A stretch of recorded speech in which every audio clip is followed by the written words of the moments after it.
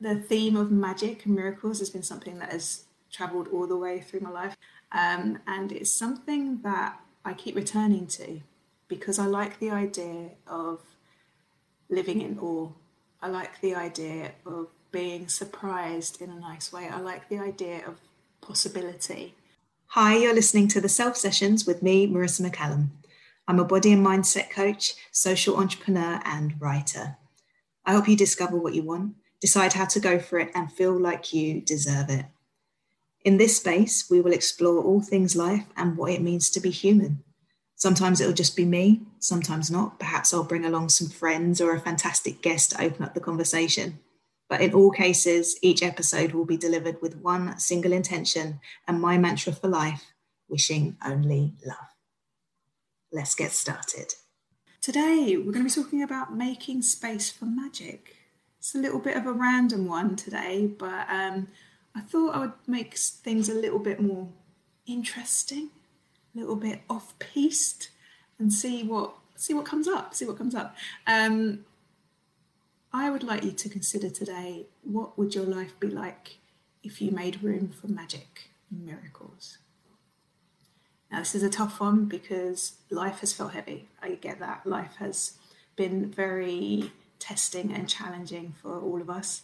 And sometimes the thought of considering miracles or magic can seem really far away. But the theme of magic and miracles has been something that has travelled all the way through my life.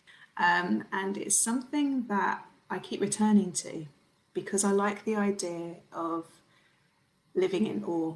I like the idea of being surprised in a nice way. I like the idea of possibility. That shows up a lot in terms of the work that I do as a coach. It's about creating a sense of possibility. We get so caught in this idea of what things are and what we should be doing and how things will be and should be.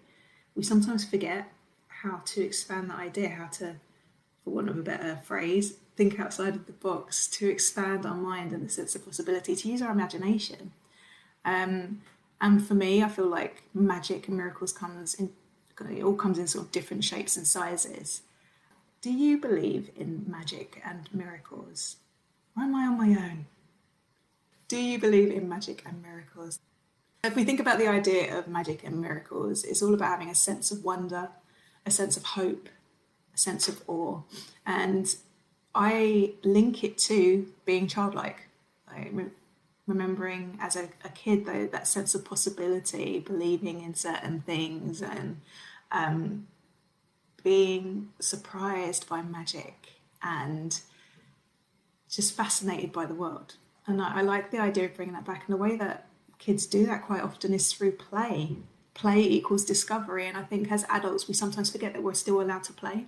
We forget that we can discover the world, we can use our imaginations, we can create.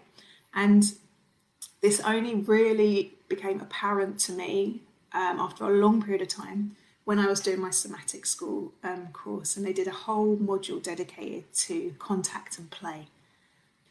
Throughout that weekend, I rediscovered my love of improvisation. I rediscovered the love that I had when I was younger of using my imagination, of creating things out of nothing, of just forgetting the outside world and forgetting stress and just immersing myself in these imaginary worlds and spaces that I was creating. It was that sense of possibility again. It was that sense of responding in the moment and that sense of expansion I spoke about before. Possibility brings hope. And it makes things interesting as well. It keeps things interesting. So this is something I want to share with you today. The idea that maybe you could introduce play into your life, or how could you introduce play into your life so that you can open up that sense of possibility, that sense of expansion, and just shake off some of the stress, shake off some of the heaviness. Remember what it is like to play. It's not reserved purely for kids. We're allowed to play as well. When did you last allow your imagination to run wild?